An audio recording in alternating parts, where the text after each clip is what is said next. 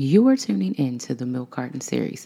I'm your host, Stephanie, and today we discuss the disappearance of Angela Hammond.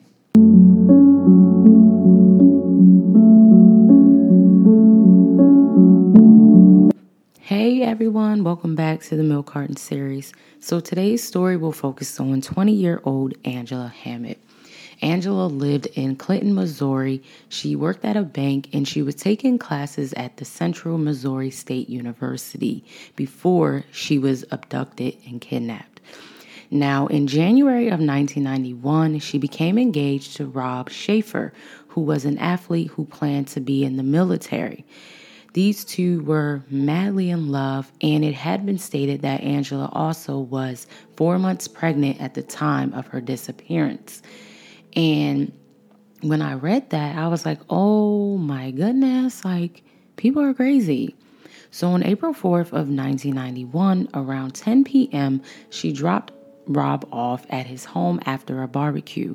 They had planned to meet later and they were going to hang out. I don't really know what the specific was because a lot of different articles state, different things. But nonetheless, they were going to meet together. But Rob had to go home because his mom was working and he was supposed to be babysitting his brother at that time. So they were going to meet back up a little later. You know how it is.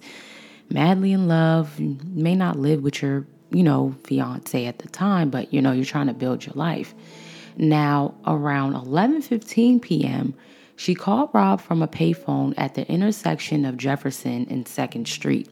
This was about 7 blocks from his home.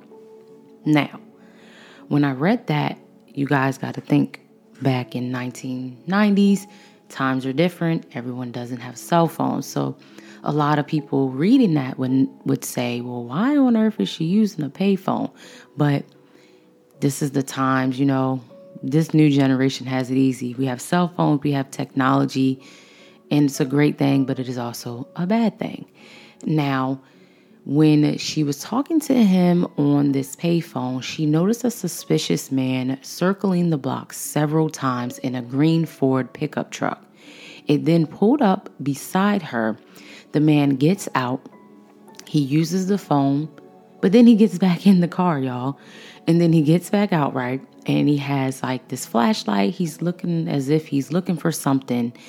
And Angela begins to describe what the man looks like to Rob, which was kind of smart because you just never know, right? Your instincts are telling you and your gut is telling you something is a little off.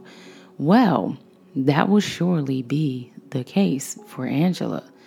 And what's crazy is he actually tried to use the payphone next to Angela.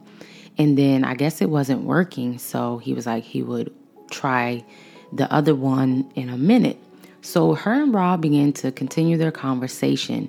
But then a few moments later, Rob hears Angela scream. The man basically says, I didn't need to use the phone anyway to, Angela. So Rob immediately drops his phone and he ran outside to his car. He quickly drives to where this payphone is, hoping that he would find Angela.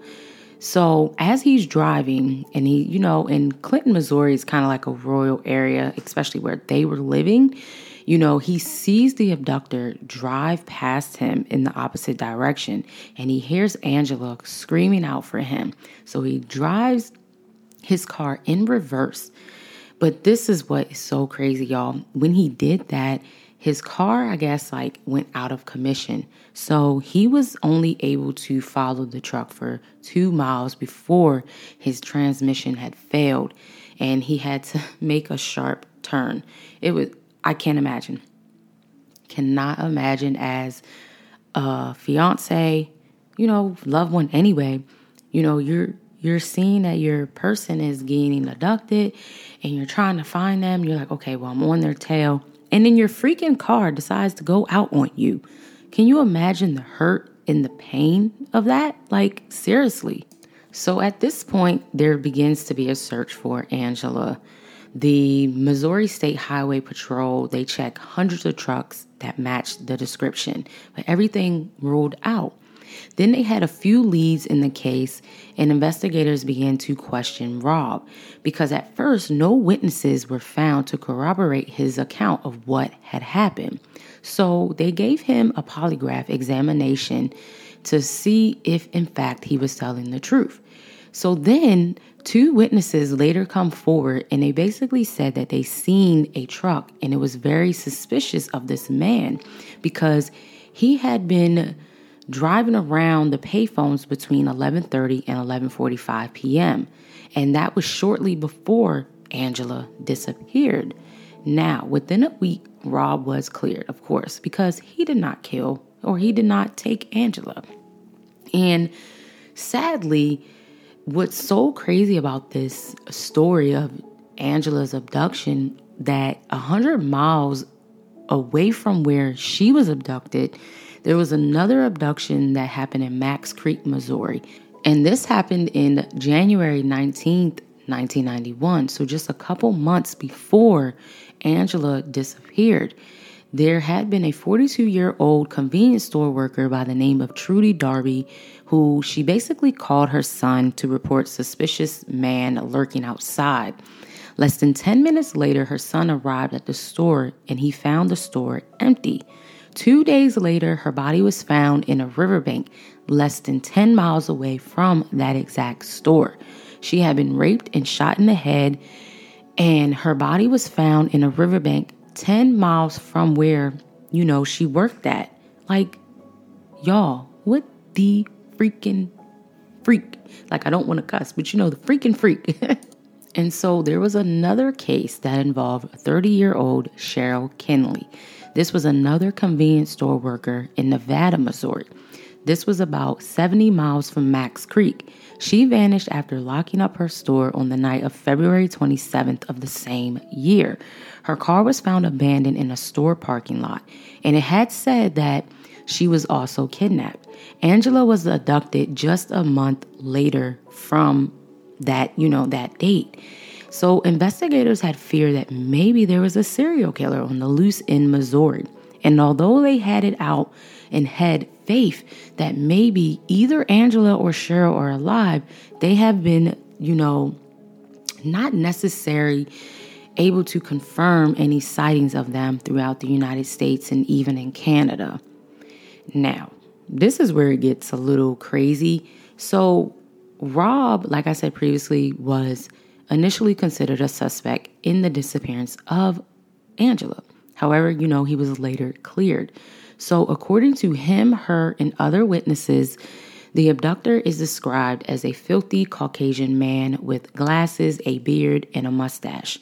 He was wearing overalls, and he drove an older 60s to early 70s model 2-tone green Ford pickup with the mural of a fish jumping out of the water on the back of the window. Those old school, type of trucks. And it also had been stated that law enforcement thought the serial killer Kenneth McDuff, because he went on a killing spree from 1966 to 1992. He had been looked at a possible suspect, but he was never, able to be linked to this case or any other cases, which is crazy. And Trudy's case was eventually solved with the convictions of half-brothers Jesse Rush and Marvin Chanley. However, Cheryl and Angela, they still remain unsolved. Investigators suspect that Jesse and Marvin were involved in them. However, they have not been charged. One rumor suggests Angela was murdered and thrown into a well in the old Ardenstein Park in Clinton, Missouri. Now, close to the site of where the very old water ride, but it is unknown that, if this has been explored or if in fact that is actually the truth. Now, on April 2021, on the 30th anniversary of Angela's disappearance, the Clinton Police Department announced that there was a new theory being investigated in her case. A confidential informant that helped in a narcotics operation received a cut and paste letter which read, "Hello, we know who you are. People like you deserve what you get. We know where your foxy daughter is at. She will soon tell, wife's name. She has our deepest sympathy in her further loss. Goodbye. The letter correctly identifies the informant's court-issued number along with his estranged wife's first name. The letter was postmarked April 4th, 1991, the day of Angela's abduction. The informant's wife and daughter, who also named Angela, were living in Clinton at the time. Investigators theorized that, this person involved in a narcotics operation targeted the informant's daughter, but they mistakenly abducted Angela Hammond. Investigators have noted that while the theory seems credible, they have not been able to rule it out. Also, they received an anonymous call from someone who may have had information about Angela's abduction. The caller specifically mentioned details involving that letter. They are hoping that the caller will call back. A reward is also being offered for any leads in this case. Now, that is crazy. And I was reading a video of one of the law enforcement investigators that but basically got this information. And, they're having hope and faith that maybe some new info will come out. I mean, it's been 30 years, y'all. 30 whole years since Angela has been, disappeared. And her family deserves to know what has happened to her. And it sucks because it could be anybody that and how, I just think like, dang, I wish she would have just went home. I just wish she would have went home. And I know that's, easier said than done because, you think about the 90s versus now, very different.